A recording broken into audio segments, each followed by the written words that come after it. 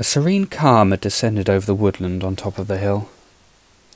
The sun was setting in the west, and all of the creatures who called the small woodland home were winding down for the evening. It had been a beautiful blue sky sunny day. The birds had sung harmoniously, and the flowers, which covered large swathes of the ground between the trees, had turned their heads throughout the day to follow the sun in a glorious arc. A small movement between the trunks of an oak and a willow would catch the eye of the squirrels and woodpeckers nearby, a sight they'd seen plenty of times before, and a sight they'd see many a time again. There, between the two trees, a tiny cottage stood, its windows like eyes, starting to glow as the light outside began to fade. The movement was the mole, opening the door, taking a few steps along the front wall of the stone cottage, collecting a few seasoned logs for the fire, and then retreating back inside. Inside the cottage, he slipped off his Wellington boots by the door and shuffled over to the fire, casting 2 logs into it, and the rest in a tidy pile next to the fireplace.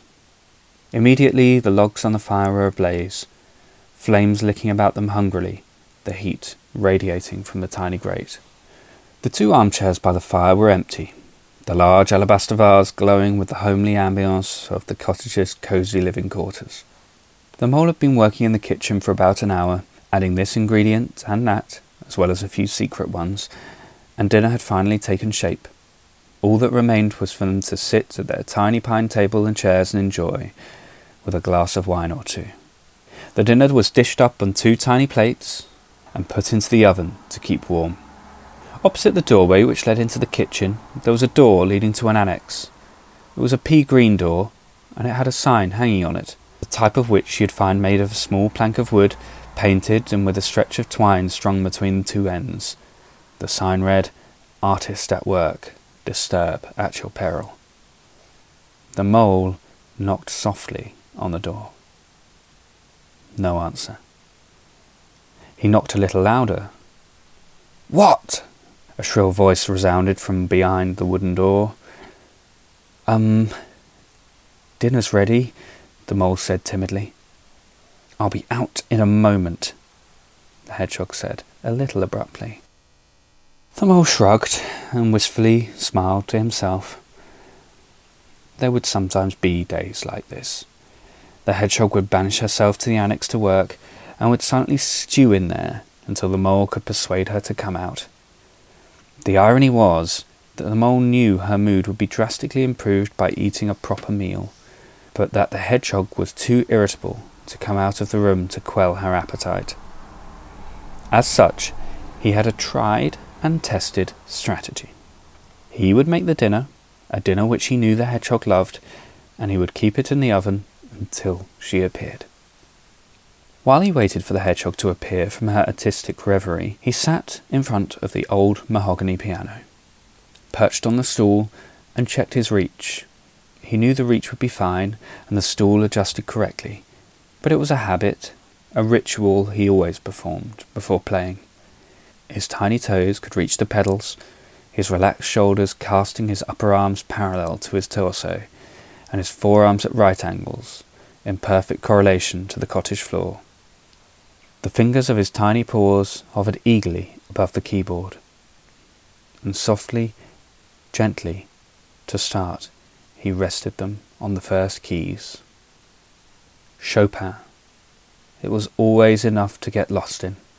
The emotion, the beating of his heart, hammering in his chest as his fingers began to hammer the keys, elegantly, softly at first, but with a greater passion and verve as he worked his way through the movement.